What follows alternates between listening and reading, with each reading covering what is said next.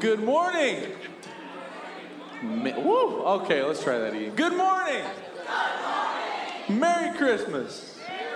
Well, yes, it is that time of year. How many of y'all love Christmas? Yeah? Well, it wouldn't be Christmas here at Westgate without a little carol of the bells. Can I get an amen there? It's Christmas time. Come on.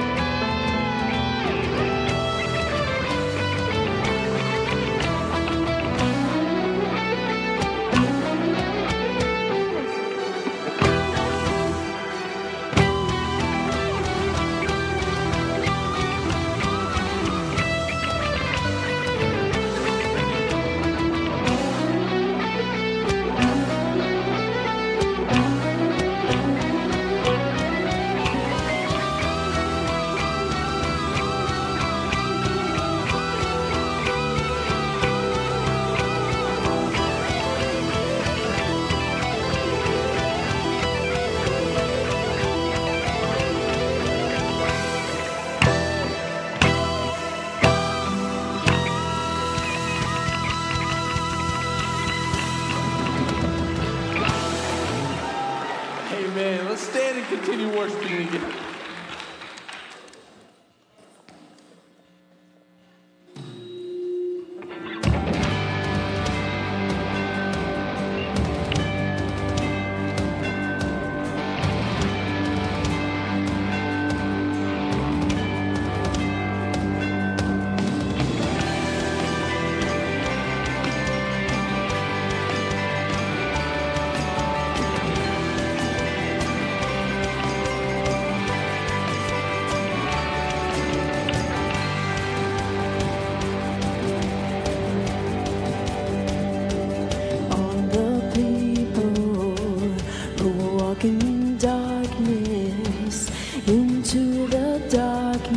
Shine the light,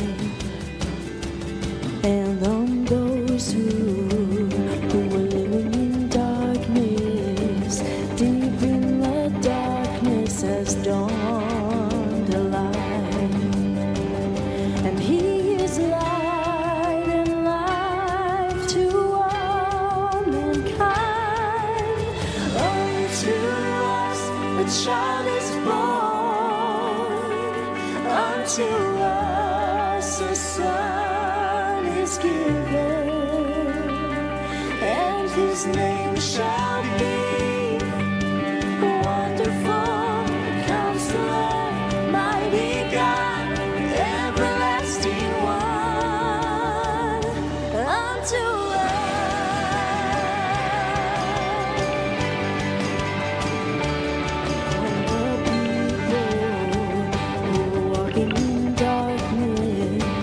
into the dark.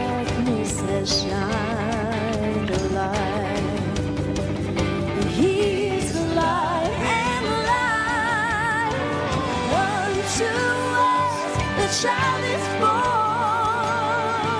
unto us a son is given,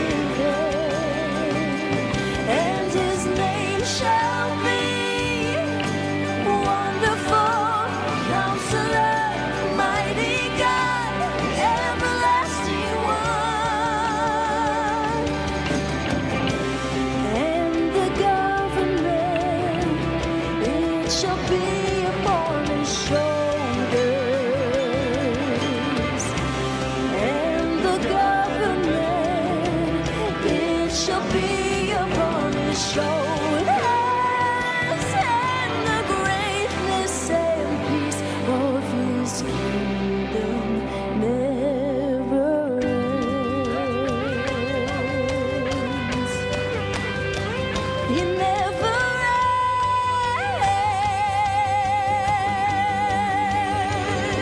ends. Oh, unto us a child is born, unto us a son is given, and his name shall be Wonderful Counselor, Mighty God, Everlasting One. Unto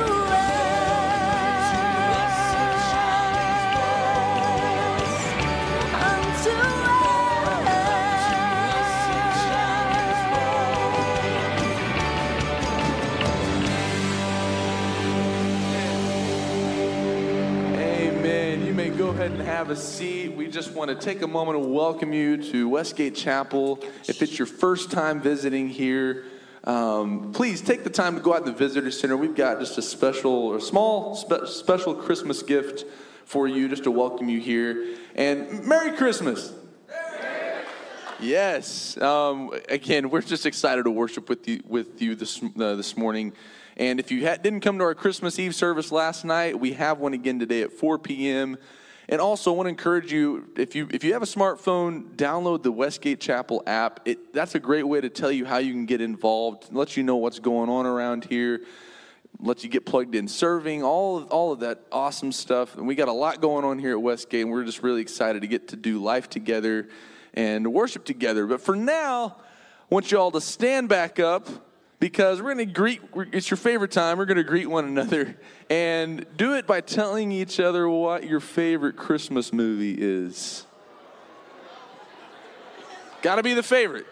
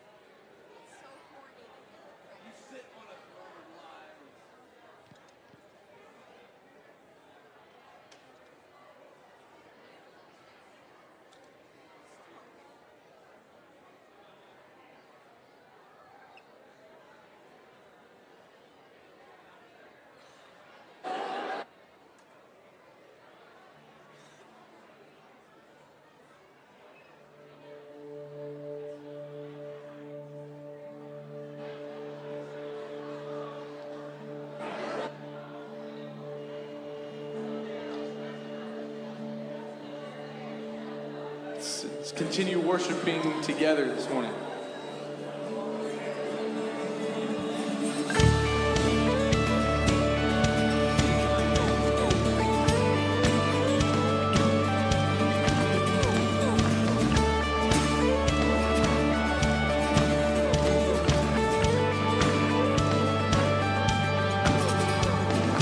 Good news of great joy for every woman, every man.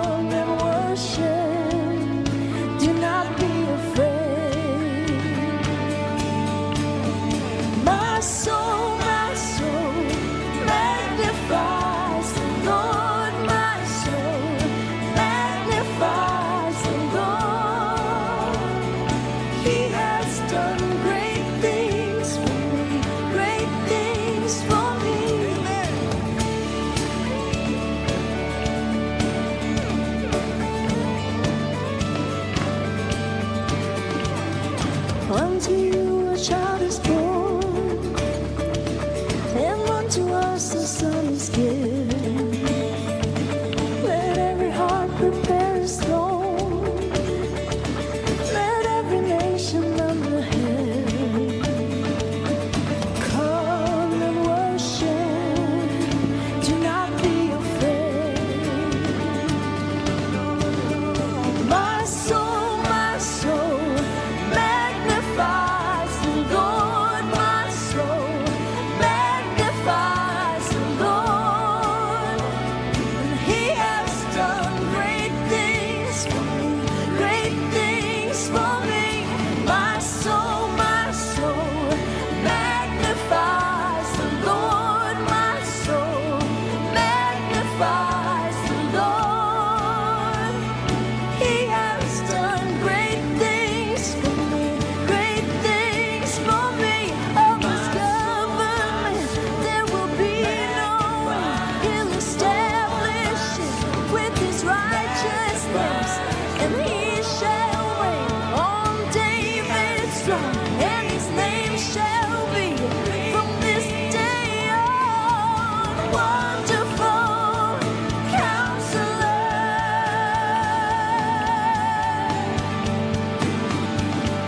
Everlasting Father,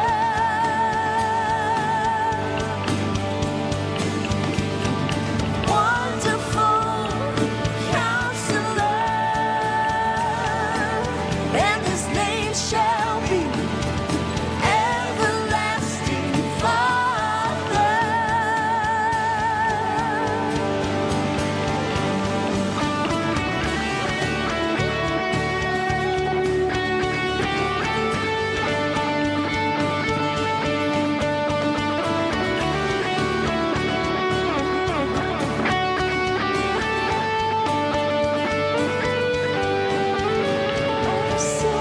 My soul magnifies the Lord. My soul Sing it out. magnifies the Lord. My soul magnifies the Lord. My soul magnifies the Lord.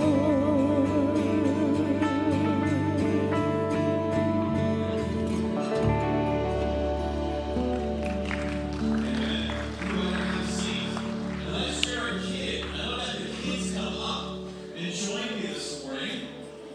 And if you're up in the balcony, come down the side steps. Kids can come on down, have a seat, and join me up here. Actually, you can sit down on the carpet too. We're all just sitting on the stage. That's cool too. All right. Join with me down here. All right, come on, have a seat. All right.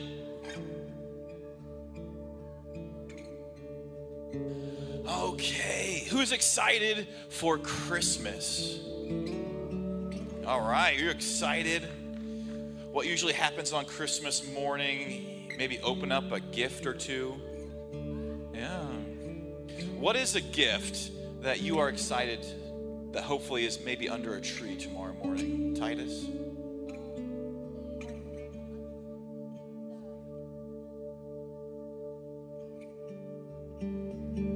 Just a gift that'll help you be happy this Christmas? Okay. Anybody else? Yeah.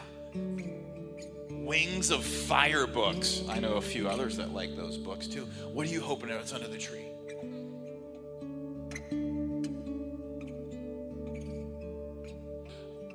Yeah. That we're excited for that too. All the things. One of the greatest, I think the greatest gift at Christmas time is Jesus. Jesus is the greatest gift. And I want to read for us this morning the story, this truth of how Jesus came into the world, okay? In those days, Caesar Augustus issued a decree that a census should be taken of the entire Roman world. This was the first census that took place. A census is when you count things, like math class. They were counting people. When Quirinius was governor of Syria, and everyone went to their own town to register. So Joseph also went up from the town of Nazareth in Galilee to Judea in Bethlehem, the town of David, because he belonged to the house and line of David. He went there to register with Mary, who was pledged to be married to him and who was expecting a child. Do you know who that child is? Jesus. Yeah. While they were there, the time came for the baby to be born, and she gave birth to her firstborn, a son, and she wrapped him in cloths and placed him in a manger because there was no guest room available for them. And then there were, who was out in the fields? You can just say it. Shepherds, you're right. Shepherds living out in the fields nearby, keeping watch over their flocks at night. And then an angel of the Lord appeared to them. And the glory of the Lord shone around them, and they were terrified. But the angel said, "Do not be afraid. I bring you good news that will cause great joy for all people. That today in the town of David a Savior has been born to you. He is the Messiah, the Lord, and there will be a sign to you. You will find the baby wrapped in cloths and lying in a manger." And then suddenly, a great company of the heavenly hosts appeared with the angel, praising God and saying, "Glory to God in the highest heaven, and on earth peace to those on whom his favor rests." When the angels then had left and gone into heaven, the shepherds said to one another, "Let's go to Bethlehem. Let's see this thing that has happened, which the Lord has told us about." And so they hurried off. They put their fast feet on. And they hurried off and found Mary and Joseph and the baby who was lying in the manger. And when they had seen him, they spread the word concerning what had been told about his child. And all who had heard were amazed at what the shepherds said. But Mary treasured all these things and pondered them in her heart. And the shepherds returned, glorifying and praising God for all the things they had heard and seen, which were just as it was told to them. Jesus is this greatest gift. A greatest gift because he loves us so much. In a few minutes, when you guys are heading back to your seats, I'm going to light these candles. And the fourth candle I'm going to light is the candle of love. It reminds us of God's love. God says he loved the world so much that he sent his one and only son, Jesus, into the world so that we could believe in him and have everlasting life. And something to remind us today of God's and Jesus' great gift is a candy cane. You know what they're for? Yeah. You know that they're really good. You can.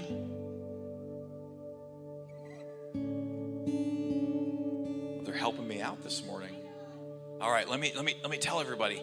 It's like a shepherd's staff because God's word says that Jesus is the good shepherd. We also can flip that over and we see like a J for Jesus. J for Jesus. And the red reminds us of his blood when he dies on the cross for us. And then the white reminds us that he makes us clean and pure with God. And so when you leave, we'll have this basket here, and you can take one of the candy canes and take it back with you. And parents get to decide whether they have it now or later. Or the parents might want to help you eat it as well. And that's okay. So can you do me a favor? Let's put our hands together, and we're going to thank God, okay? Let's thank Jesus. Jesus, I thank you for my young friends up here. God, I thank you that even at a young age, they are proclaiming your truth, that they know what you have done.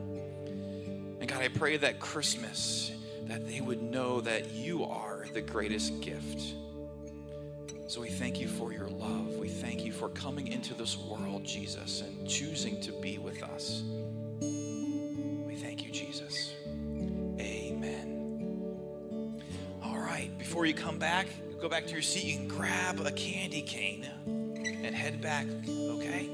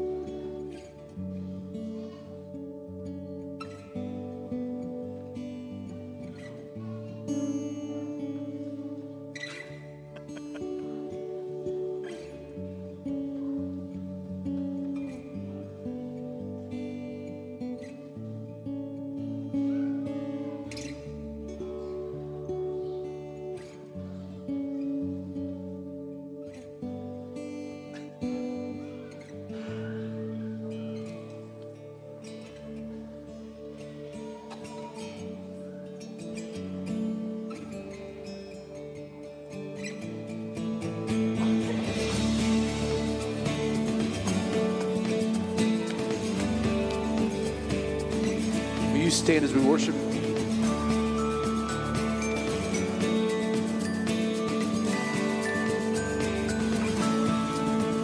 The first Noel, the angel did say, was to certain poor shepherds in fields as they lay, in fields where they lay keeping their sheep on a cold winter's night that was so deep. Noel, Noel, Noel, Noel, born is the King of Israel.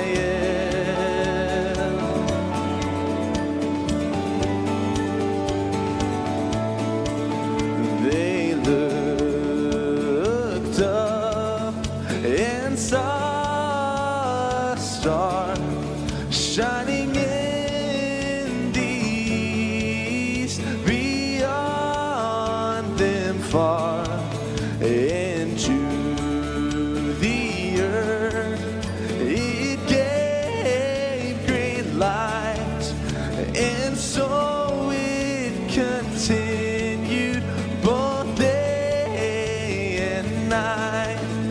Noel, Noel, Noel, Noel, born is the King of Israel.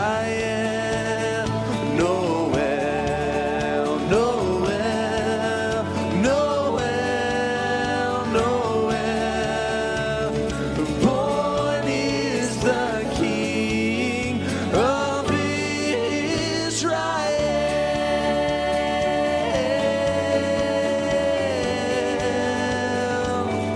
The King is born.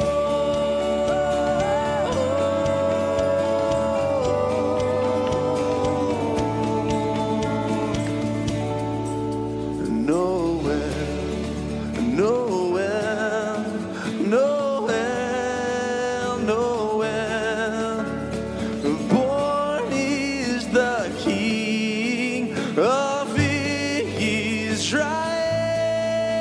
Noel,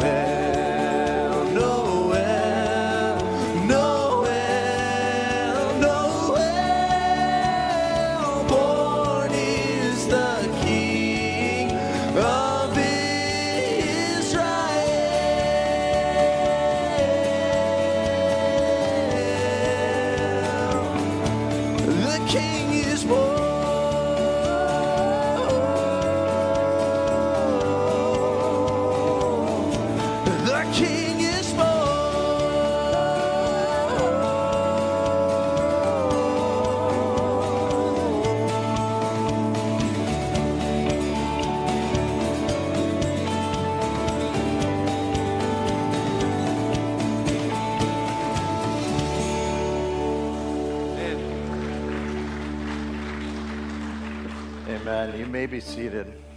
I'm going to come to our offering here in just a minute, but before we do, again, I want to thank you for your faithfulness in giving throughout the year. God has just blessed us in so many ways, and as we approach the end of the year, I know we get asked often when the offices will be open in the week prior, in case you would like to bring in kind of an end-of-year offering. And so I just want to let you know that in the coming week, our offices are closed. Staff will have the week off after Christmas, but we will have somebody here Tuesday, Wednesday, and Thursday, the 26th through the 28th, from 9 a.m. to 3 p.m. But as well, end-of-year gifts. Some people like to give those. We will have our service next week, which just happens to be Christmas Eve, the last day of the year. So again, I'm just thankful for your faithfulness and how you have allowed God to provide for this church through your own giving. And so we want to pray and just worship him and move into this time of worship together as we give our tithes and offerings. Would you pray with me? God, thank you again for the gift of your Son, and thank you, Father, for the way in which you have so abundantly provided for us in every way possible, most importantly through the gift of your Son.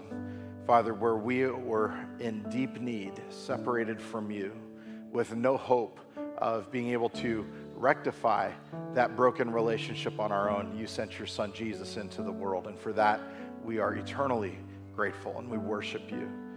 But as well, Father, we recognize, as we've talked about over the past many weeks, that there are so many ways in which you provide for us on a regular basis. You provide for us hope, you provide for us peace, you provide us with joy. You meet our needs regularly, Father, and it is the reason that when we come to a time of offering, God, that we give back to you. It's in recognition, God, that every great and good, perfect gift that we have comes from you. And Father, our desire is to continue to give back in order that you would take our gifts and use them and multiply them so that more people would know the hope, the peace, and the joy, and the love that comes from you and from your Son, Jesus Christ. And so be glorified today, God, as we give our offerings. We love you, and we worship you in Jesus' name. Amen. If you're sitting here on the center aisles, you can grab those offering buckets and begin to pass them across. Our ushers will be helping with that as well. And let's continue in a spirit of worship for just a moment before we get into the Word.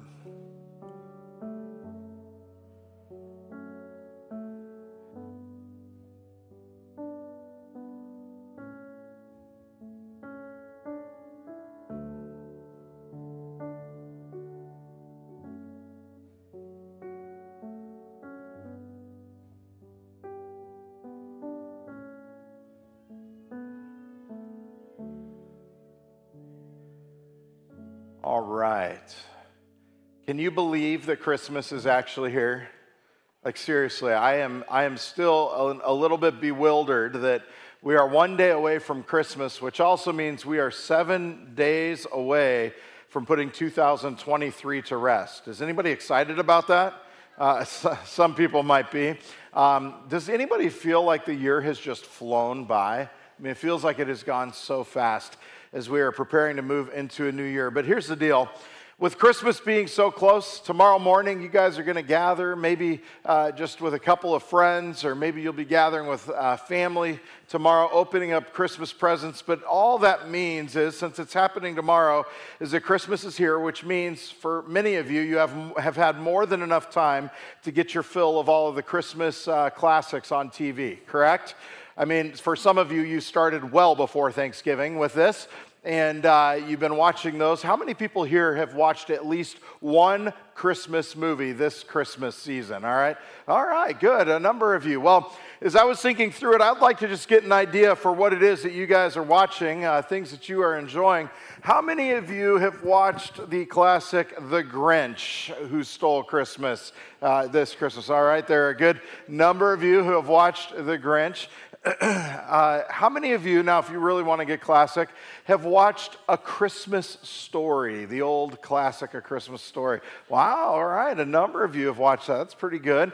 These next two are actually probably my favorite ones from my childhood. Kids in the room, these were the ones I loved. I'm curious how many people have watched them. The first one is Frosty the Snowman. How many have watched Frosty this Christmas?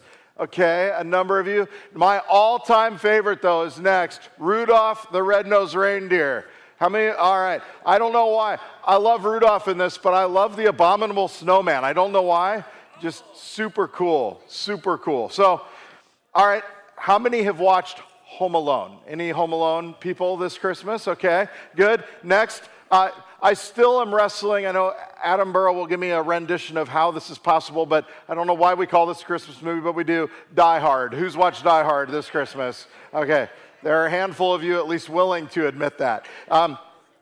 Next one, who has watched a Hallmark Christmas movie? Anybody? Okay, there are a few of you. I know every year I give Hallmark a really hard time, but you know, I've had a softening in my heart this year because I've realized as a pastor, I actually can sympathize with Hallmark.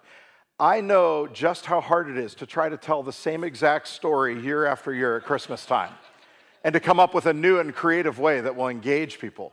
I mean, literally the same story. Think about it. For me, the story I get to tell is there's no room in the inn. Mary and Joseph get put up in a barn. They make the best of it. Jesus is born. The angels appear to the shepherds. Their routine lives are infused with excitement. They run and they find Jesus and they celebrate his birth. Then they run out and they go to tell other people. A few years later, some wise men show up from the east. They come to bring gifts to Jesus, but there's this maniacal king that wants to kill Jesus. But then the wise men catch on. They go a different way. Jesus escapes, and everything ends happily ever after. I mean, it's phenomenal when I tell this story. Think about Hallmark, though. Same story every year. Big city girl from a small town goes home for Christmas. She has a chance encounter with a guy from her past that isn't right for her, but who she has incredible chemistry with. After many encounters where they just happen to be together, they warm up to each other. But right before they make it official, the girl wrongly thinks he's into somebody else. It's going to head back to the big city, but at the last second, someone helps them to see their mistake. The guy chases the girl, they reconcile, and they live happily ever after. It's the same story. Every year, every single year. Now, here's the thing. It can be draining to have to figure out how to tell the same story over and over again. And why is it that we wrestle with trying to figure out new ways to consistently tell the same story, especially the Christmas story? And the reason is because it's easy for people to tire of hearing the same story over and over again. But sometimes I have found that there are movies that you never grow tired of. For me, one of those is A Charlie Brown Christmas. Anybody here love A Charlie Brown Christmas? It doesn't matter how many times I watch this movie, it never gets old. Charlie Brown wrestles with feeling excited about Christmas. He's tired of the commercialism that crowds out what is special about the season. And yet as he goes through Christmas, he never seems to be able to do anything right. But then he finds his joy in the true meaning of Christmas. Probably my favorite scene is when they sit and they read the Christmas story in this movie about Jesus coming into the world. And the joy that brings even into our brokenness. And it's further illustrated in this movie by the droopy Christmas tree that just looks so sad. A picture of how Charlie Brown feels about himself. But he has this line at the end of the movie where he says, it really isn't that bad of a tree. It just needed a little bit of love. And isn't that true? In our own lives and our own feelings of brokenness may be insignificant. What we all really need at Christmas is a little bit of love. And that love is given to us in the form of a baby who was born to two parents in Bethlehem and that we celebrate this Christmas season. You know, we've been going through a series together during Christmas entitled 'Tis the Season.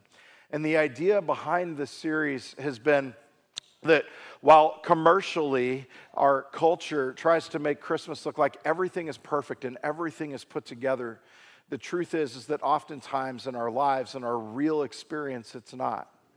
There's brokenness that takes place that is hiding underneath the surface. And we may try to put on our best faces, take the best Instagram photos that we can and splash them across social media. What really resides is an air of brokenness. But the beauty of the Christmas story is that Jesus, God's Son, enters into our broken world, into our personal broken experience.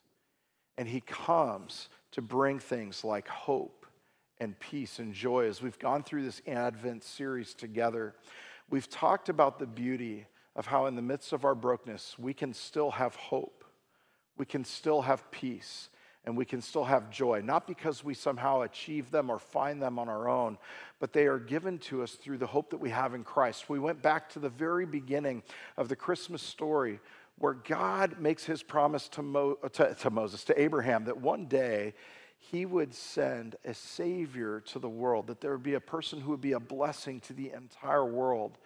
And we saw that God, in all of his power, was faithful to fulfill every promise, which gives us hope that there is a God in heaven who cares deeply for us. And because of that, we can have peace and also experience joy even amidst our brokenness.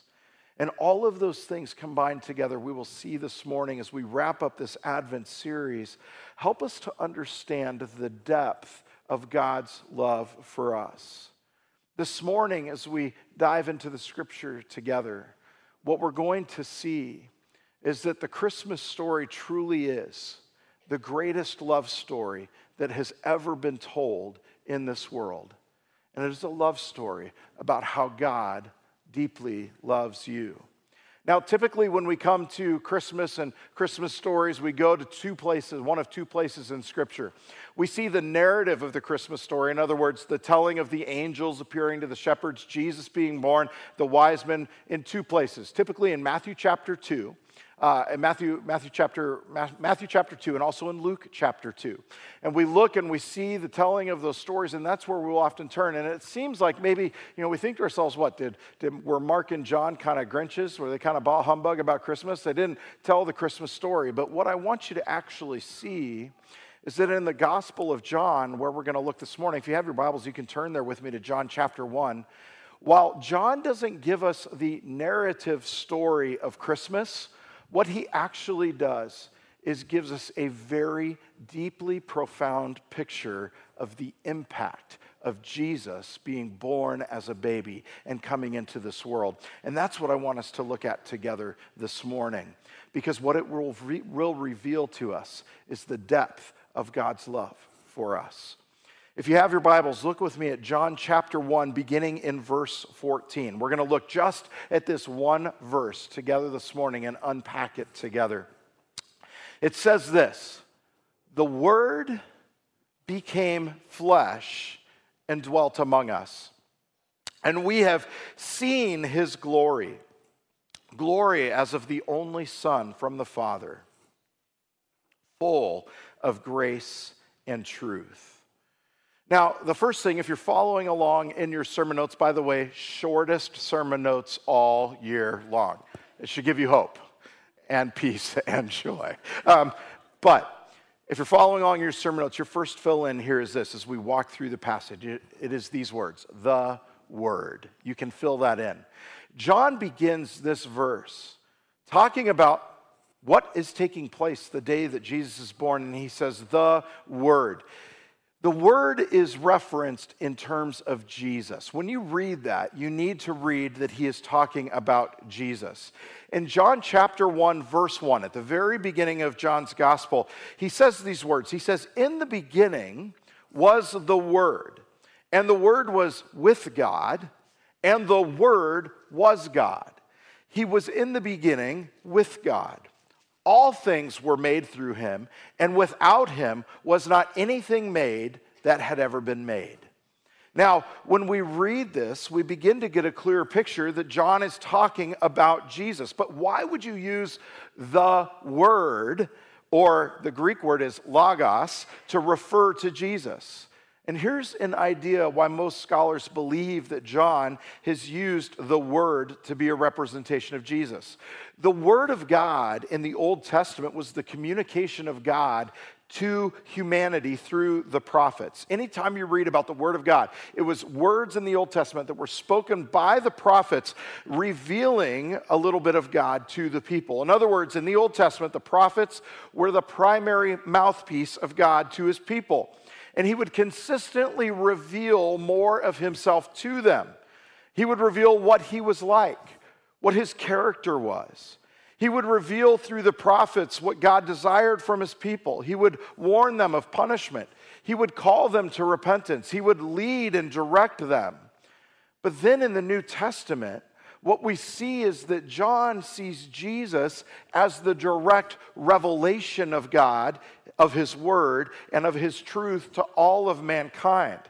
In other words, in the way that we read at Christmas time in the Old Testament, specifically in the book of Isaiah, the prophecies, where the prophets talked about a Messiah, a Savior that was going to come, those prophecies were the spoken word of God. But John now identifies that while that spoken word revealed God to the people, he identifies that Jesus himself, who was born into this world, is the direct revelation of God to his people. He sees the words of Jesus and the very person of Jesus as the perfect revelation of his truth. And so when John says the word, he is speaking of Jesus and how he reveals God to his people. The next part of this passage, it says the word became flesh. You can fill this in your notes. He became flesh. This is one of the most powerful statements, I believe, in all of Scripture. It tells us that God himself became a man. One thing I've learned, though, about human beings is this, is that we don't like to give things up that are ours. Have you ever noticed this? If you've ever had children, or if you've babysat multiple children at a time, what phrase most commonly comes out of a child's mouth when they are playing with a toy, but another child tries to reach over and take it from them? What do they say? That is mine, right? Some of you are going to experience this to a large degree tomorrow morning, okay? You're going to experience that. When something is going to be taken from us that we don't want to be taken, that we see as ours, what do we say? That is mine. Give that back.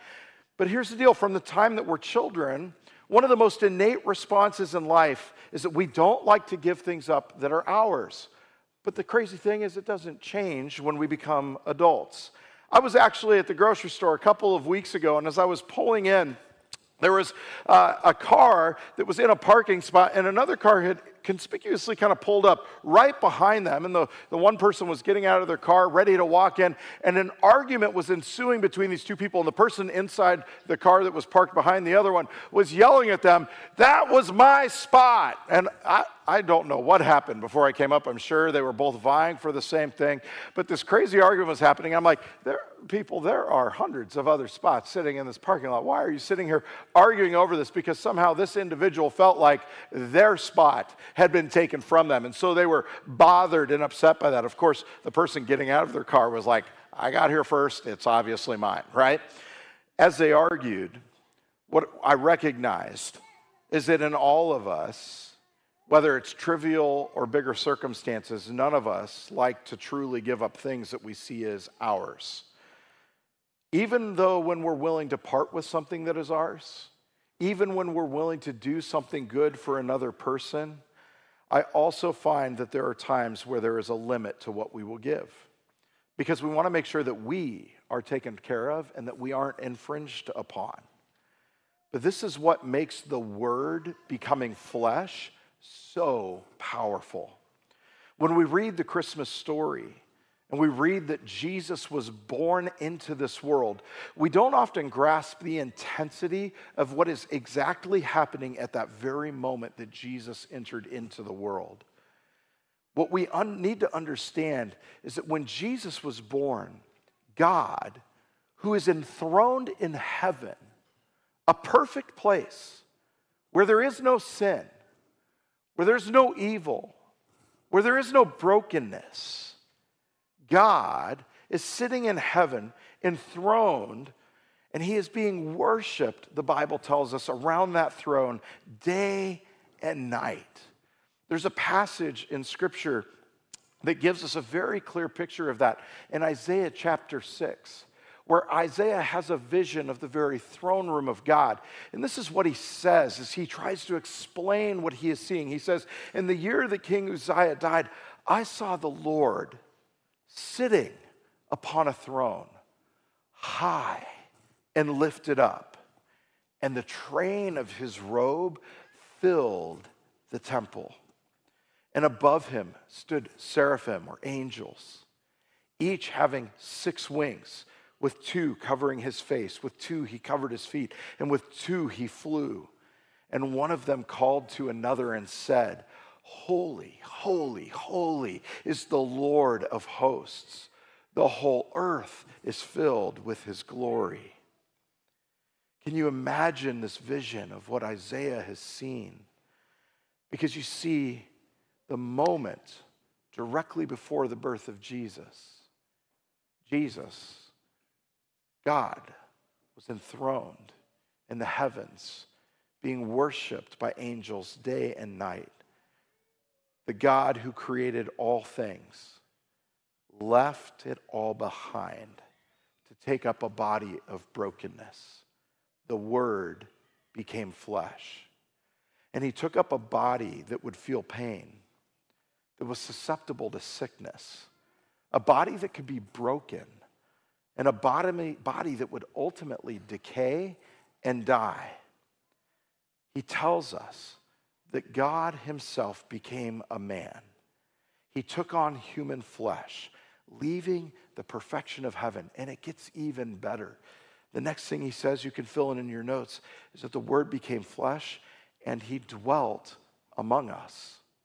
He came to dwell among us. Now, the Greek word that is used here for dwelling among us is a word that meant to put up a tent. Now, does anybody here like to go camping? Anybody into camping? Anybody like tent camping specifically, right? When I was a kid, I used to love tent camping with my dad, whether it was going out into the mountains or sometimes we would just set up a tent in the backyard and sleep out in the tent in the summertime overnight. It was so much fun. I used to love this. But some of you, when you hear tent camping, you think of a form of cruel medieval torture. You think it's the worst thing possible.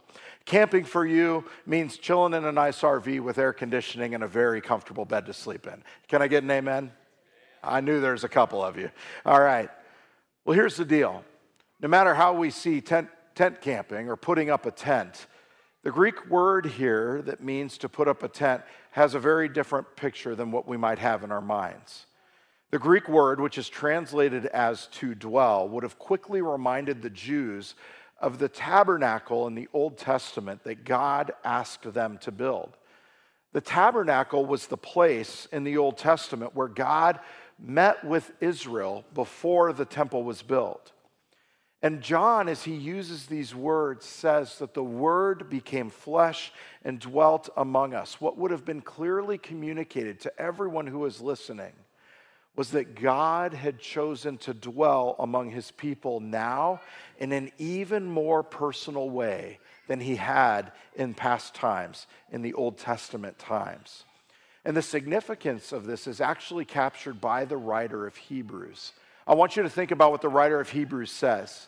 He says, therefore, since we have a great high priest who has ascended into heaven, Jesus, the Son of God, let us hold firmly to the faith we profess. For we do not have a high priest who is unable to empathize with our weaknesses, but we have one who has been tempted in every way, just as we are, yet was without sin.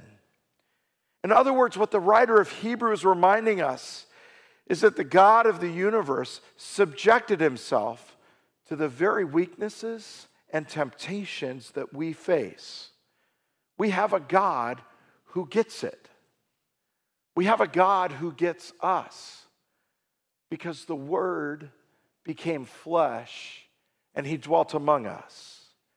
He understands our brokenness. He understands our pain. He understands our sorrow and our grief. He understands betrayal. He understands. The Word became flesh and he dwelt among us. And the incredible beauty that tells us of the depth of God's love for us is found in the next words that John speaks. The Word became flesh and he has dwelt among us. And the next fill in, and we have seen his glory. Now, to understand what it means when John is saying that we have seen his glory, I want you to think about Moses in the Old Testament standing on Mount Sinai When Moses stood on Mount Sinai, he literally begged God to show him his glory. And the Lord replied to Moses in this way. He said, I will cause all of my goodness to pass in front of you. I want you to think about that. Moses says, I want to see your glory. And God's response is, I will cause all my goodness to pass in front of you. And I will proclaim my name, the Lord, in your presence. I will have mercy on whom I will have mercy, and I will have compassion on whom I will have compassion. As we understand it then, God's glory is supremely his goodness. And when Moses then went and stood out on Mount Sinai and the Lord came down in chapter 34 in a cloud and revealed himself to him, God proclaims these words to Moses. He says, the Lord, the compassionate and gracious God, slow to anger, abounding in love and faithfulness, maintaining love to thousands, and forgiving wickedness, rebellion, and sin. You see, the glory God revealed was his goodness, and his goodness is defined by his compassion. It's defined by his grace, how he is a God that is slow to anger, abounding in love and abounding in faithfulness, how he maintains his love to thousands throughout the generations, how he forgives our wickedness, he forgives our rebellion and our sin against him. So what we have here is John painting a very clear picture for us that the goodness of God is his compassion and grace, his slowness to anger, his forgiveness of wickedness, rebellion, and sin, and his unending love. And they are now fully embodied in the very person of Jesus Christ. God, who became a man, was born into a poor family of no notoriety, who is able to sympathize and understand all of our weaknesses because he came to us, experiencing our brokenness. He ultimately came to die on a cross, to pay the penalty for your sin so that we could be restored to God. And in this telling that John gives us, he fully embodies the very grace, the very compassion, and the love of God. What does John tell us in these few short words? He gives us the very deep, profound meaning that we see in the book of Matthew and also in the book of Luke, where the narrative of the Christmas story is played out. That when Jesus came into the world, he made known to us the very love of God. Fill that in.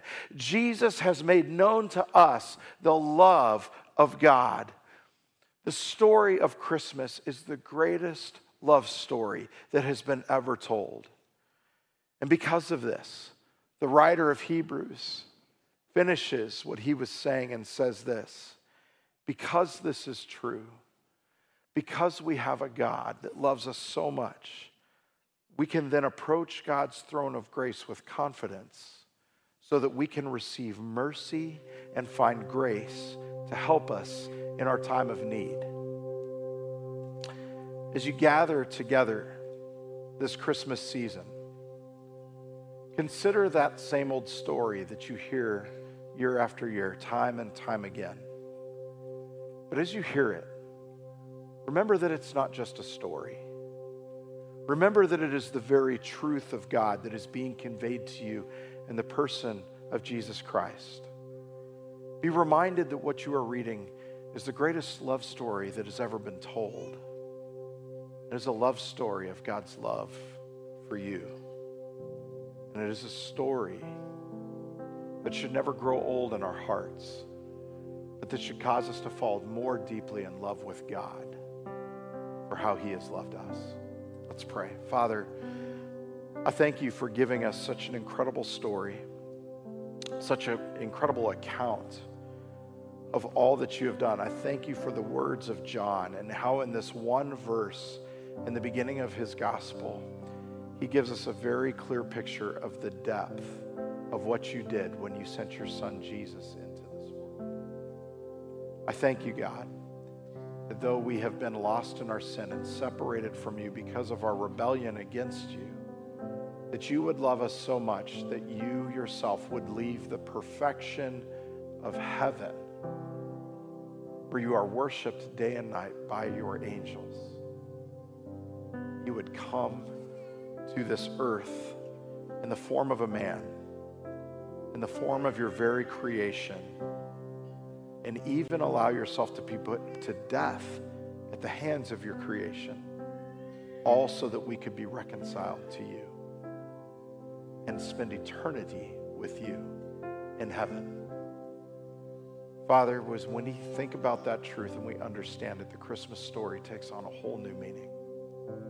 And God, I pray that you would use it even this day, tomorrow, in the days and weeks and months and years to come, to be a story that never grows old, but that truly transforms our lives every time we think of it. I would recognize that this morning there are probably some here who have never made the decision to put their faith in Jesus Christ. And as you have heard the meaning behind the Christmas story this morning, and the fact that no matter what you've done, how far you have run from God, what sin you have committed, what sin you continue to commit, there is a God in heaven who deeply loves you so much that he sent his son into this world to die in your place, to pay your penalty so that you could be restored to him. And I want to invite you this morning, if God is moving in your heart, you've never made that decision to put your faith in him, I want you to have that opportunity to do so this morning. If that's something that is on your heart, that you want to yield and surrender your heart to God, I would invite you in the quietness of where you're sitting, in your own heart, just simply to pray this prayer. There is nothing magical about it. The words don't change anything, but they're a prayer of commitment, a prayer of your faith. Say, God, I yield and surrender my life to you. So pray these words if that's your desire this morning. Father, I thank you for sending your son Jesus into this world. I confess to you that I am a sinner. I confess to you that I sin against you. But I thank you that you sent your son to die on a cross, to pay the penalty for my sin, so that I could be restored in a relationship to you and literally be considered your own child. God, I ask that you would forgive me of my sin. I ask that you would come into my life, and I surrender my heart and my life to you. I choose today to follow you. And I give you all thanks and all praise and all glory for what you are beginning to do in my heart and my life. If you prayed that prayer this morning, I would love the opportunity to talk with you and to pray with you, to encourage you as you continue in this journey of faith and following God. And I would invite you, as our service closes today, to grab a connection card in the pew in front of you. Just write your name, an email address, and the words, I chose to follow Jesus. And you can drop it in one of the huge buckets at the back of the room as you walk out today. And I promise you're not going to get inundated. I would just love that opportunity to connect with you, to encourage you on this journey as you follow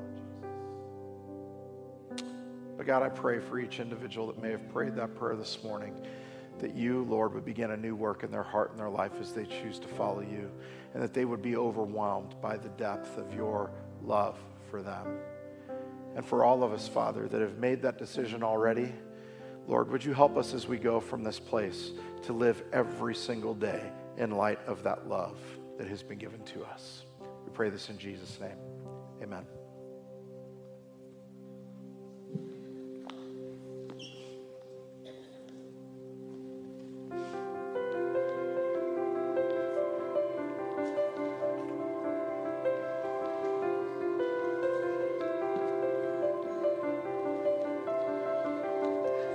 Who could have imagined this? Infant and the infinite,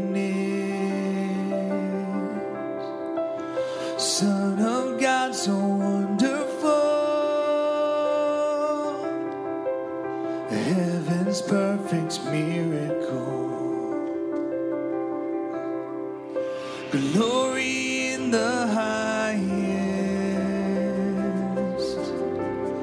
Glory in the highest. Prince of Peace, King of Kings, Jesus, Lord of everything. Glory in the highest.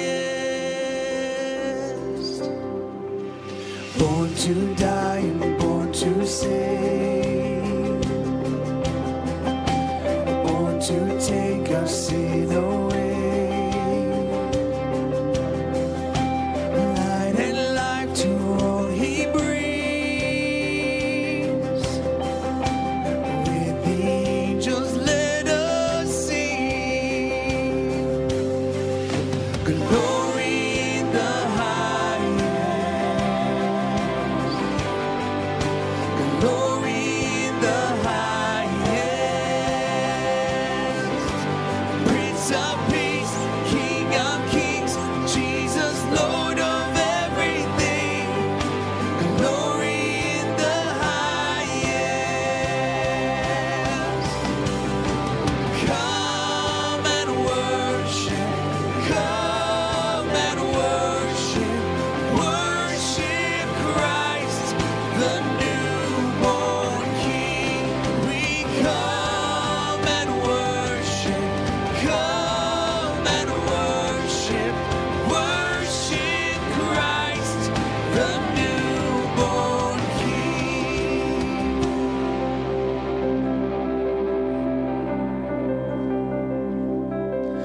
Who could have imagined this? Infant and the infinite,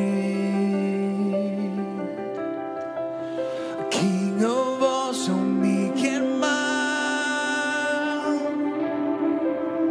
God and sinner reconciled. Glory in the highest. Glory in the highest. The Prince of Peace, King of Kings, Jesus, Lord of everything. Glory in the highest.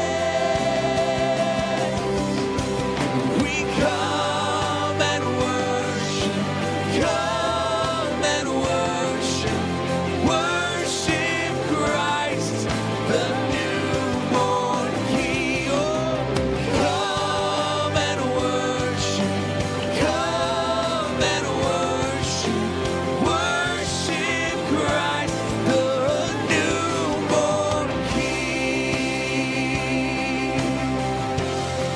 The newborn King. The newborn King.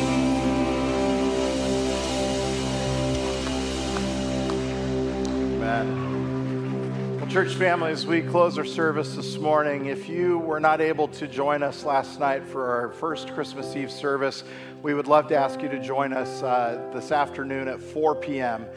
Invite your friends, invite your family to come. We have a great time of reflection and worship that is planned, and we'd love for you to join us. So please remember 4 p.m. this afternoon. It'll also be a live streamed service. And then finally, as we close our service today as well, if you would like prayer this morning, we have Paul and Diana Schweer who are here, also Barbara McKay. McCrae is up here as well with Wayne, and they would love the opportunity to pray with you today if there are any needs that you have. And as you go out from here today, I just want to give you this encouragement. Go out this week and experiencing the fullness of the depth of God's love for you as you reflect on this Christmas story personally and as you gather together with your families. But remember that it is a message that must be shared. And so go out and share that same love with others in the way that you live and in the words that you speak. God bless you and have a very Merry Christmas.